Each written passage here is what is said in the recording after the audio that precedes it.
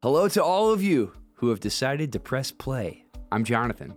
And I'm Jeremy. And we are the Evangelicals.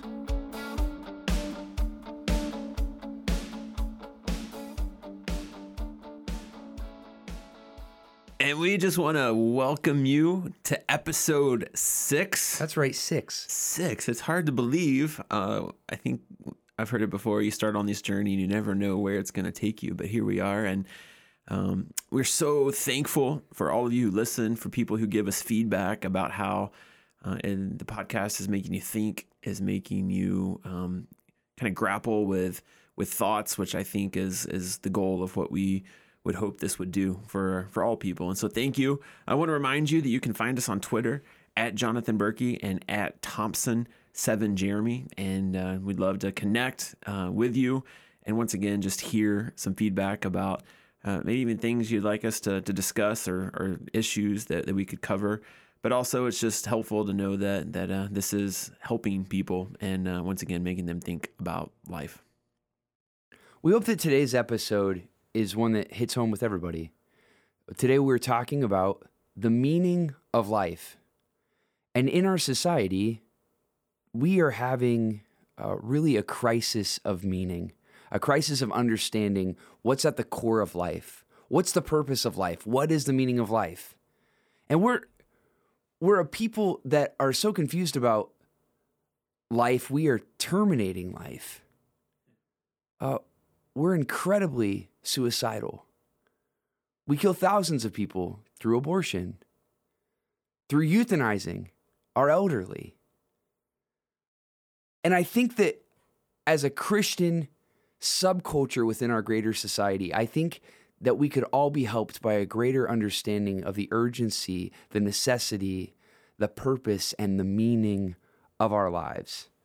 And so today we're talking about the meaning of life. Meaning of life. And it's been in the news a lot recently with the whole Supreme Court justice and Christians going to bat. I'm not saying whether you should or shouldn't. I'm just saying it's this pro-life issue has been a key component of that. And I think sometimes we sell what it means to be pro-life to be very short. So we want to start with a passage today, a scripture that talks about Jesus. And Jesus has just entered Jericho for the Passion Week. He's come in on a donkey, which kind of blew the minds of all the people who were watching.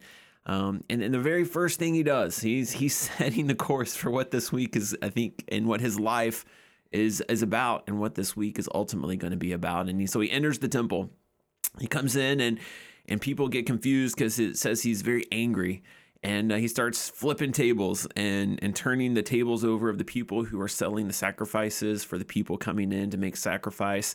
And I think a lot of times in the past, I know in my history, this passage has been turned into, well, you can't buy and sell in the sanctuary, or you can't buy and sell. And no Girl Scout cookies on Sundays. Exactly. Do not sell those Girl Scout cookies on Sundays. We can step outside the sanctuary and make a purchase. We just can't do it in the sanctuary. Right. And so, but I think if we have to continue to read the story to really understand what made the people upset. And we think that it's because Jesus turned over their tables. But the very next verse says, the blind and the lame and the children came into the temple and Jesus healed them.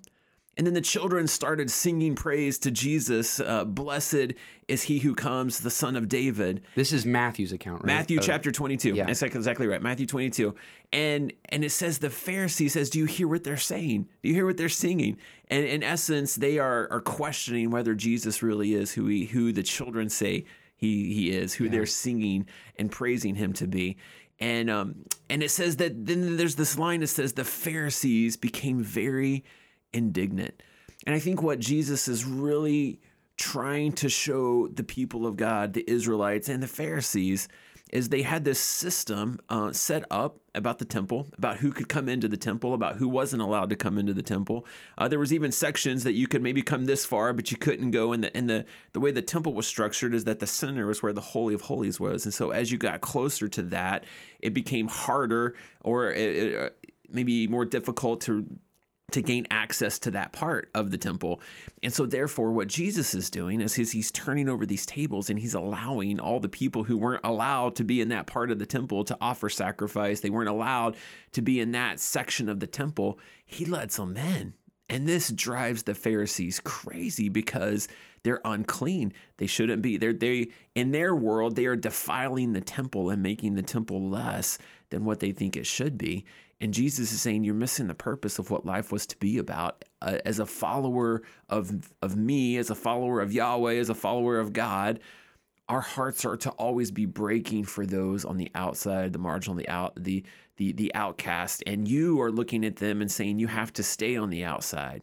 Their life isn't as important. It's not as great. They can't come this far into the temple. And what I am telling you is you've made this temple a den of robbers and thieves, and where people who supposedly are good enough to come to the middle, supposedly good enough to get further into the temple, are actually the ones who are turning people away from the very God that they claim to be serving.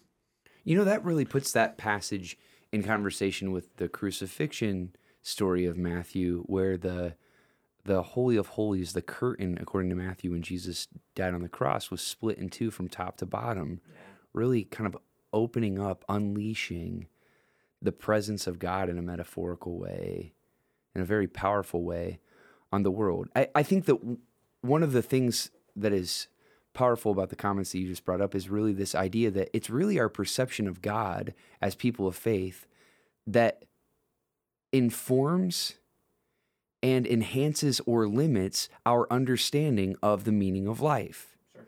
There's a more recent text that a lot of people cite when asked the question for Christians, what's the meaning of life? And it's the Westminster Catechism of the mid 17th century. And the Westminster Catechism was a document, there's a short version and a long version, to help people understand kind of what was the essence of Christian living. And the very first question of the Westminster Catechism is this: what is the chief and highest end of man? This was not written in a very gender-neutral time. So the question could be, what's the chief and highest end of people, of humanity? And the answer to that question in the Westminster Catechism is this: that man's chief and highest end is to glorify God and fully to enjoy him forever. And for me, as I've heard people, when I was younger, as I would hear people quote this as kind of the point of life, it always seemed like a lacking definition of meaning to me. And I think that the reason that it was lacking to me is because of the category that it put God in, or the way that it defined God's nature. And so I want to go back to the very beginning and just talk for a second about what we find out about the very nature of God from creation. Okay? So according to the Westminster Catechism, our highest end is to glorify God, which would imply that God wants to receive glory.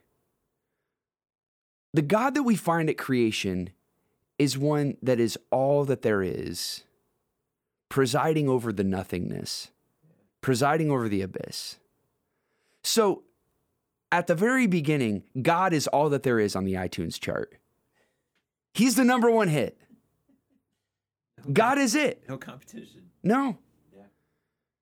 And if God were a narcissist, existence would be as perfect as it could possibly be. Yeah. If God was a glory hoarder, if God was interested in God's self primarily, that would be it. That would be existence. But what the scripture tells us, what Genesis tells us, is that into that nothingness, God speaks and he creates. And God ceases to be the only thing that exists by virtue of creating, which is in itself a very selfless act. And so God speaks and God creates. Furthermore, he creates humans in his image. Essentially, God creates competing gods with God's self by creating others in God's image and giving them the ability to disobey him from the very beginning. To reject him. I mean, how much more selfless could one be? Not only that, but God doesn't create a utilitarian universe, one that just serves functions, but God creates color. God creates flavor. As a musician, I would like to believe God creates music. All of those things, really, in a utilitarian understanding of the way that the universe is set up, they make no difference. They have no meaning. But God created a universe with a value system that was very other than the value system of our current society. And so I think at the very outset of this conversation, we're talking about Jesus in the temple, railing against religious people and their understanding of the heart of meaning for religious life. I want to just challenge us to say that, you know what, maybe we've missed some of the aspects of God's inherent character. And maybe it's a misconception of God as Jesus was kicking against 2,000 years ago. Maybe it's still a misconception of God that is misguiding us as a society, keeping us from understanding the deeper and richer meaning of our lives. I think that as you journey through the Old Testament, let's say, we're in our church going through the Bible kind of chronologically, and it's so interesting to hear some of these people who have really not read the Old Testament before, and they're just having these big, huge issues with the God that is presented in the Old Testament. And how could God almost kill Moses? And how could God tell people to walk through the camp and kill other Israelites and kill each other? And they're just having this difficult time in their minds to reconcile this God of the Old Testament when we see who Jesus is in the New Testament. And it makes me understand why a lot of times pastors are like, well, we'll just not worry about the Old Testament and I'll just preach the New Testament. And so what I tried to tell them is I said that your struggle is no different than people have been struggling with, that the Israelites struggled with, I feel like, yes, a long time ago. Yes. And I think that what we have to understand is we have to interpret these Old Testament passages in light of who Jesus is. That the Israelites were trying to understand who this God was, and maybe in there trying to understand who he was, had misconceptions initially, why Abraham would just not even question why he should sacrifice Isaac was because in that culture, that was what was accepted. And God said, no, that's not who I am. I no longer desire or require child sacrifice. And so they are learning who this God is, who this Yahweh is in the midst of a culture that they lived in, that he was speaking something totally different. The disciples asked Jesus, show us God. And Jesus is like, what are you talking about? You're looking at who God is right here. Like me living, the way I'm living, the things that I'm saying, that's who God is. And so we get a better picture through Jesus about who God was the whole entire time. And so, yeah, we conceptualize and we have images, and sometimes the images of God are more about my beliefs than they are even about who God is and the nature of who he is. And we have to, I think, really understand who Jesus was to get a better picture of how we should then live and how we should then think and how we should view people and how we should view society and the understanding of who God is through Jesus.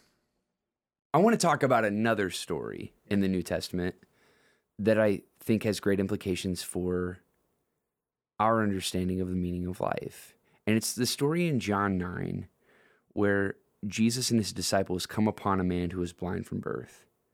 This is John 9, verse 2. His disciples asked him, Rabbi, who sinned, this man or his parents, that he was born blind? So the conception is the reason that bad things happen to people is because people have done bad things. They've sinned. Neither this man nor his parents sinned, said Jesus. And I'm reading the NIV, but this happened so that the works of God might be displayed in him. As long as it is day, we must do the works of him who sent me. Night is coming when no one can work. That's one translation of this verse, and that's really the popular one that I grew up hearing was that what Jesus was saying is this man was born blind for a reason. Right. In the kind of pop theology that everything happens for a reason. Sure. But that's not necessarily what Jesus says here, or what the author in the Greek says here. This can also be translated to say, neither this man or his parents sinned, just as a statement by itself. And then Jesus says, but so that the work of God might be displayed in him, as long as it is day, we must do the works of him who sent me. Essentially, Jesus doesn't give an answer for why bad things happen to people or why this man had a physical disability, but he says this man is blind and we've got to do the work of God. And this is the meaning of our lives. Jesus essentially says, I'm not going to give you a reason for why this has happened, but we are going to make meaning in this moment. As long as it is day, we must do the work of the one that sent me. And this is Jesus' response when the disciples come to him with a very popular question of theodicy. Why did this bad thing happen? And I think as we journey through life, that question comes up again and again and again, specifically, but not exclusively, but specifically when you're talking about people with disabilities, whether they be physical or intellectual, or if there's any other variety. And I think that as we journey with people, I am very fortunate to have people with disabilities a part of my life. My wife works at a facility that works with people with disabilities, both physical and intellectual. And she is the head of Special Olympics for Paulding County, Ohio. And so I get to coach a basketball team of young ones who aren't good enough to play on the school team, can't make the cut. And so we get to welcome them with open arms and say, yeah, of course you can come play basketball. And so I think that as we look at people with disability, our natural inclination is to think we need to pray that God would heal them so that they can get back and live life like everybody else, rather than looking at their situation as one of saying, how might God use them exactly as they are? How could we view them as people that God created in his image just like they are? And rather than thinking, oh man, how terrible, and don't they probably wish they were like everybody else, what might a perspective of life, a perspective of the meaning of life, how would we look at them and say, how can they live into the desired purpose that God has created them for exactly like they are, rather than thinking they are somehow less than God would have wanted for them. They are somehow less than being able to live into that purpose, that meaning, that calling that God might even have for them in their life. Well, and this is a problem in our age of wonderful medical technology, is that we really are in an age of aspiring and hoping to do away with a lot of things that ail people individually. And I'm all about medical progress. Yeah. I really am. I think that it's miraculous, a lot of the things that are happening in medical science. But life does not get meaning the moment that there's a biological fix to a perceived biological issue. Yeah, right. That is not when life receives its meaning. Right. Life receives its meaning at the moment of creation when God breathes life into it. And as Christians, we really have a hard time wrapping our minds around meaning and purpose. And I think that's because we are so utilitarian. We feel like everything has to have a purpose. Everything and a purpose with a gain. So the reason that I have limbs, or the reason that I have a mind, or the reason that I have any of the parts of my physical body would be defined by the purpose that they serve, the utility that they serve me. This is just the kind of way that we popularly in the West understand life. We are not satisfied with life being simply that, life. Yeah. being, stillness, enjoying life. We've become so distracted by the priorities of a secular society that we don't know what to do. We don't know how to define life for people as able-bodied, able-minded people that look different than us or act different than us or aren't able to engage in what we call regular society in the same way that we are. If you look at the whole of Scripture, it seems again and again and again, and it seems to be the story of the Bible, as God takes these imperfect people who can't do something in their own strength and does something extraordinary with them. And in our society, like you said, it's all about the people that are the smartest and the strongest and the best, the bravest, the most intellectual, the one who can get the 4.0 and go on to college. And, I even think of a story in the book of Judges about this guy named Ehud that we don't talk a lot about, who was considered to be a left-handed judge. And in that day, being left-handed was a terrible thing. And the Hebrew kind of even gives rise to maybe his right hand was even maimed or deformed on some level. So he was left-handed. And this is who God calls that he's going to deliver his people. And what is so cool about the story is they go into the king. And back then, if you were right-handed, your sword would be on your left side so that you could reach over and grab it and bring it out. Well, when they come through the security check, whatever that meant back in those days, they probably patted down the guy's right side, but because he was left-handed, his sword would have been on his right side. And so he was able to get past where he needed to be in order to defeat the king. And it was all because of what that culture at the time would have looked and said was a disability. And God used that to bring freedom to his people. And so God used him, not in spite of, but almost because of his disability, to do something great and extraordinary, and once again to bring freedom to his people from the king who was oppressing them at the time. I love that story. I love that story because it's a surprising story. Yeah. It's a story of someone that, like you said, society would look down upon, but who does something extraordinary, but that no one would expect. And the fact of the matter is, so much of our lives is expectation. Yeah. And in our current culture, we are obsessed with winning. We're obsessed with being on the top. We're obsessed with being successful. And our lives begin to lack meaning in our own minds when we stop winning, when we don't get the girl, when we don't win the big game, when we don't get the promotion. We feel like our lives lack in meaning.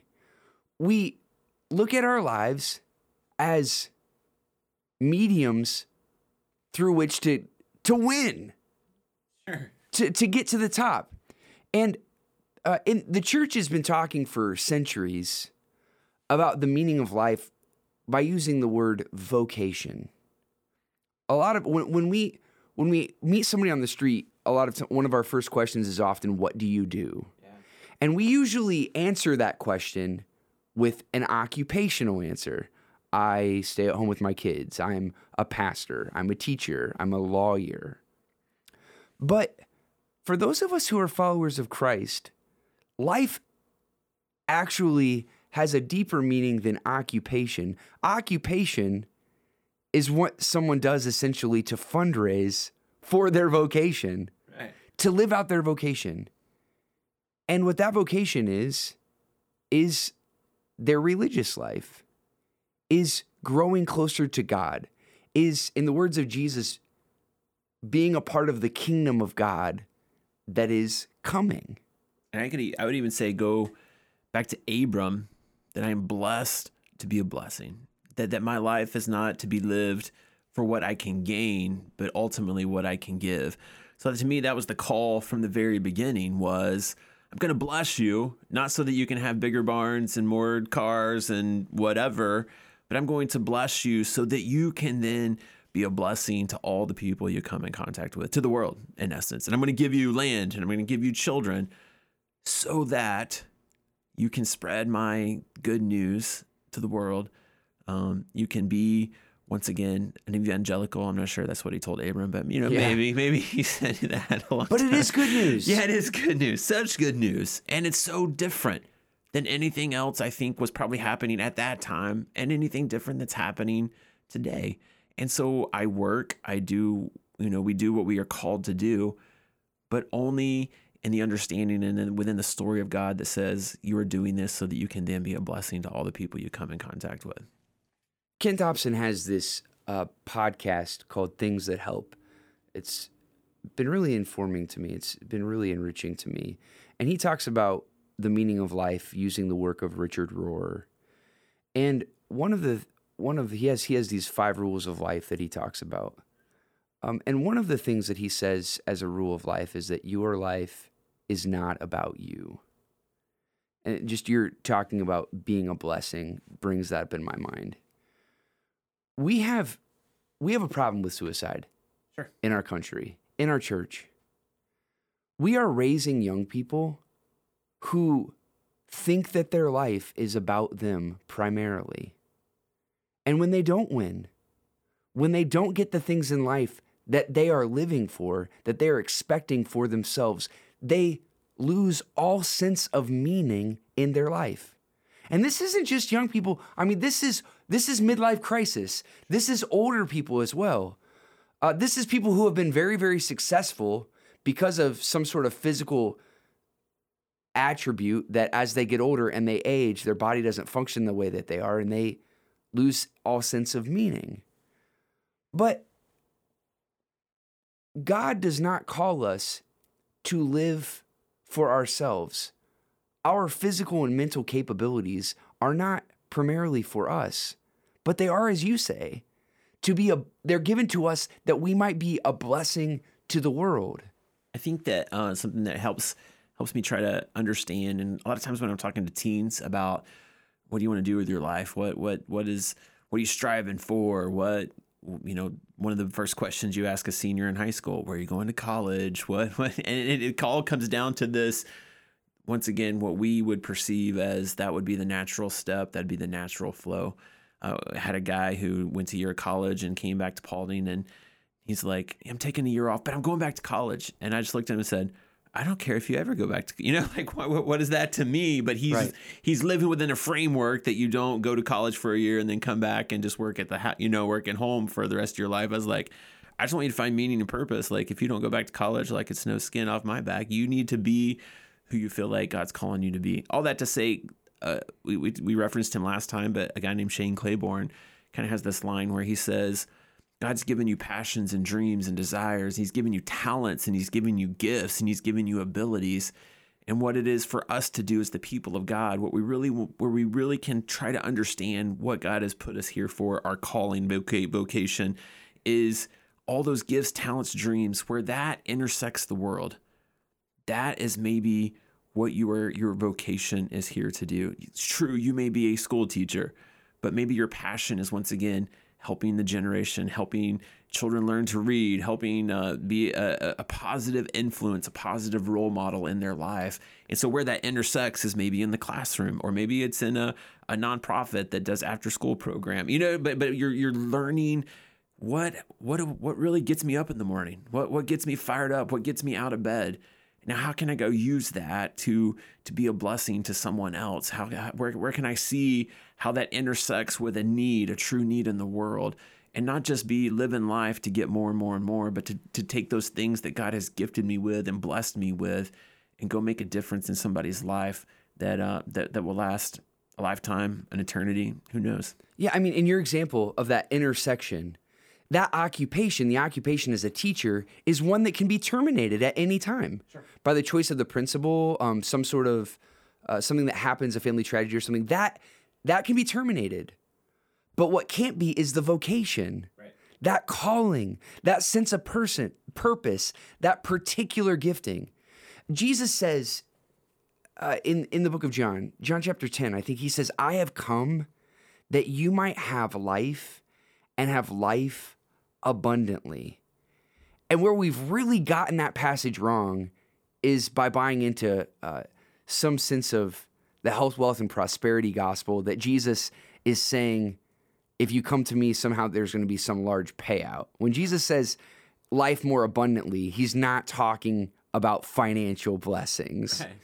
but he's talking about a full understanding of meaning of life, a vibrancy. And I want to get out of bed I can't help but get out of bed in the morning because there's a world in desperate need of the blessing that I am bringing to it. We've got the whole blessing thing just reversed. Right. That like if I come to Jesus, I'm going to get some sort of blessing. No. When you come to Jesus, the world gets your blessing. Yeah, and what if the blessing that I get is when I'm giving? What if the blessing that I'm receiving is not that God's just going to dump buckets of money or whatever into my life?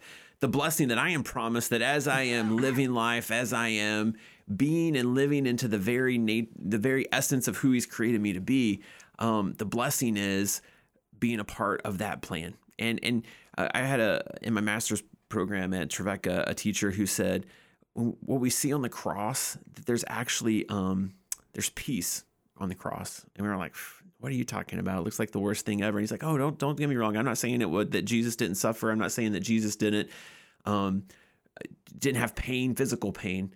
He says, but the peace was that he was doing what the Father had sent him to do. And that we may go through some difficult times. We may have some suffering in our lives, but there comes a moment where we can say, I am giving, and that person has a lot more than I do, but I am living into the design and the blessing and the reason that God has created me to give, to be a part of, and to value all of life, no matter what form or no matter where I may interact with it. I'm going to be a blessing to all people, no matter their race, color, socioeconomic class, mental capability, physical capability. I'm going to look at all people and do whatever I can to be a blessing to all of them and see them as creatures that God has created. While I was at Chicago doing grad work, I had the opportunity to study under the Rabbi Michael Fishbane, which was an incredible privilege. And Fishbane wrote a book. It's definitely worth picking up. You can find it on Amazon, called Sacred Attunement. It's really his theology put into a book. It's really lovely. But what Fishbane says is that he says really the goal of the religious life, or the hope of the religious life, what happens to one that comes into a vibrant relationship with God, is that they become attuned to the world around them at a very heightened level, where God is actually revealing continually the needs of others, the nuances of situations. But attunement happens because of kenosis, because of Philippians 2, because of emptying of one's self. And we live in such a narcissistic age. We live in an age that would tell us that the greatest good that we can have in this life is to be personally gratified. But I think what Fishbane would push us to, and I think what Jesus would push us to, is the idea that fulfillment comes from self-emptying. That by getting rid of our selfish pursuits, by becoming humble enough to be attuned to the person that we are, the person that God has created us to be, not aspiring to be all of these other things, but being humble enough to just look ourselves in the mirror and ask the question, who is it that God's created me to be? And then, what does this situation need of me? The situation that I'm in right now. By living selflessly, by emptying oneself, that's where we can find true meaning, true purpose in living, true value. But we've got to disconnect in our priorities right now as the people of God in the 21st century. Yeah, and it really, as we're talking about how do we be present, how do we be where we are, how do we understand this self-emptying, not just when I go on a mission trip for 7 days, but a life understanding of continual living who God wants me to be all the time. And when we were talking a little bit about the chief end of man and is to glorify and worship him, a passage that kind of came to my mind and I think really hits on this is Romans 12, 1 and 2, because it talks about worship. It talks about worship and glorifying God. And how do we glorify God? And what does that whole thing look like? It says this: therefore, I urge you, brothers and sisters, in view of God's mercy, to offer your bodies as a living sacrifice, holy and pleasing to God. This is true and proper worship. Yes. Do not conform to the pattern of this world, but be transformed by the renewing of your mind. Then you will be able to test and approve what God's will is, his good, pleasing, and perfect will. And I think what this is really, really hitting at is as we don't conform our lives and our understanding of what the meaning of life is to the pattern of the world, we're going to go find those intersecting points with the world and what God has gifted us with and what God has blessed us with. And we're going to seek to use those to make other people's lives better or have meaning, and not better in such a way that we have to take people. Once again, we're not praying for healing all the time. We're praying that God would use people where they are, but we would intersect our lives to give people that the rest of the world pushes to the outside. Like Jesus welcomed the blind and the lame and the children into the temple who weren't supposed to be there, that we might be a people who looks at all those people that the world has pushed aside and says, no, you have a place among my life because I want to bless your life the best way I know how. Well, and regarding meaning of life, in the church, we're always asking the question, what's the will of God for me? What's the will of God for me? And what does Paul say here in Romans 12? He says, do not conform to the pattern of this world, but be transformed by the renewing of your mind. And as you're transformed by the renewing of your mind, then you will be able to test and approve what God's will is, his good, pleasing, and perfect will. But you're not going to be able to discern God's will for your life. You're not going to be able to test God's will for your life if you're trying to grab your meaning of life from the priorities of the world. If you're going to find meaning in your life from God, you have to empty yourself of the priorities of this world. And that is primary for Paul's understanding of the Christ-like self.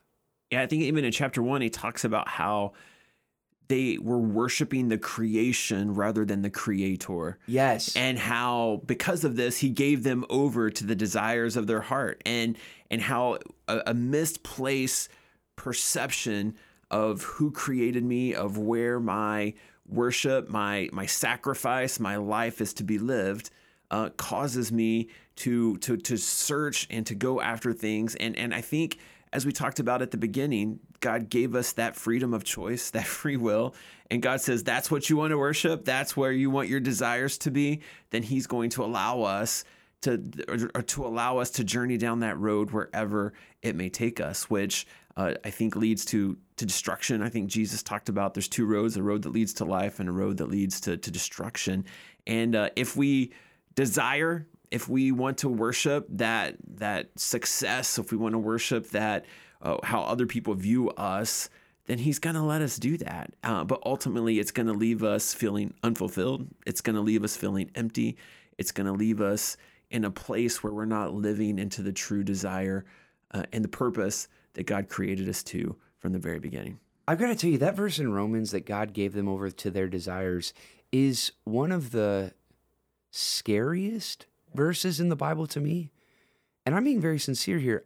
For when I have conversations of accountability with my mentors and counselors, often the question I ask of them when I'm talking about a particular moment in my life or a particular episode from my life, I ask them the question, do you think that's me giving myself to my desire, or is this God's desire? Because I am very aware that I am influenced by the world in more ways than I can personally see all the time. I mean, this is why we need Christian community to be redefining the meaning of life for us as individuals and as a collective, because we are so enculturated. And it is really, really difficult for us objectively to state what is of God and what's not. This is why David says, search my heart, O God. Right. I don't trust myself to search myself. Right. You have to help me here. And I think as I was reading an article by a guy named Stanley Hauerwas who teaches at Duke Divinity School, and he was trying to, in this article, talking about people that have disabilities intellectually, and how does the church, how do we handle, how do we allow them to be a part of who we are? And I think that as we gather as God's people, the way we have that accountability is even in our gatherings, even in those moments that we are getting together to center our lives around worship together, or singing and Bible and communion and coming to the table.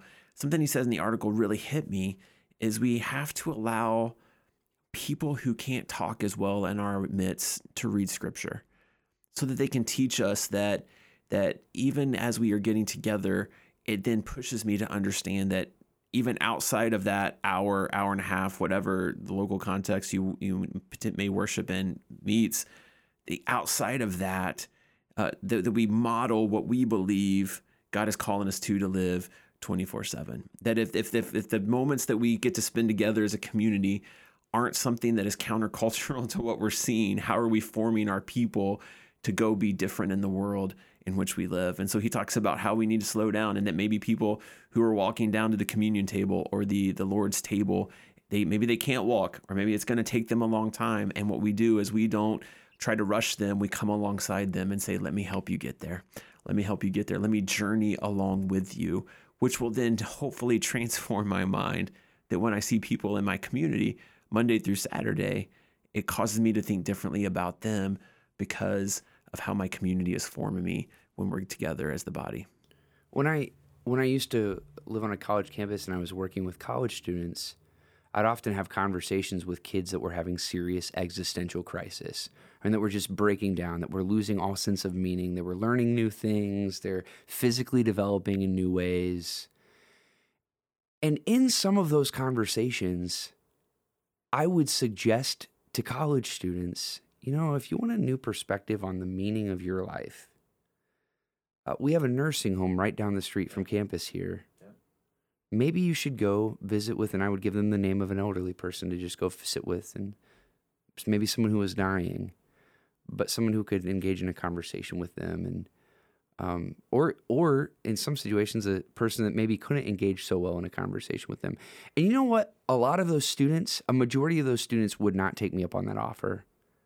They were too obsessed with the presentness of their own existential crisis that they couldn't look beyond their narcissistic bubble to go and grapple with the meaning of life with somebody else. But those that took me up on that offer, they would call me later and just say, hey, you know what? I've just had a complete reorienting of my self-understanding of the meaning and the purpose of my life just by virtue of that conversation. And that's what community does for us. Right. That's what being with people who are different than us. That's what transforming Christian community looks like. It's a reorienting of our self-understanding that only comes through interaction, not through isolation, through selfless interaction, which is really, from the beginning, it's the way that God, at least as we understand creation, how he set this up. Yeah. A series of selfless interactions. I'd have teens come back sometimes and say, man, I just can't get into worship anymore, which they were referring to music. And man, when I was a teen, it was just awesome. And man, it just spoke to me. And what do I need to do? How do I get back to that point? And I would even push them a little further. I'd say, go down to the homeless shelter, sit with those people for a while, and just get some perspective on life a little bit. And what you might find is, because then when you come into church, you might have a little different perspective on the whole thing altogether, which might help you in ways that you never imagined, which kind of goes back to even what we talked about last week. When I was sick, you helped me. When I was a stranger, you invited me in. When I was homeless, you gave me a place to sleep. When I was thirsty, you gave me something to drink. That's where we find Jesus. That's where we find the essence. And I think as we are talking about, that's where we find our true vocation as well. we don't talk directly to our listener very often, but I wonder if you might be listening to this podcast today, struggling with a sense of identity, wondering what is the meaning of your life. And if that's you, we want to encourage you. We want to bless you today. We want to remind you that you didn't have anything to do with bringing yourself into existence. Your life, regardless of your habits, of things that have happened to you that were out of your control, of decisions that you made that were in your control, regardless of all of the baggage that you may carry, you were uniquely, fearfully, and wonderfully made by a creator who simply wanted to bring you into being, who wanted you to experience the beauty of this life. And our prayer is that you do find a sense of divine vocation. God has created you uniquely with significant gifts at a particular time in history. And your life has intrinsic value, intrinsic meaning. You're a person filled with beauty and dignity. And I hope that you wrestle with the nature of the meaning of life, and that the Spirit of God speaks to you and gives you really inspiration and fullness in your life and in your self-understanding. If you want to connect with us online on Twitter, my handle is Jonathan Berkey, JONATHANBURKEY. And you can find me at Thompson7Jeremy.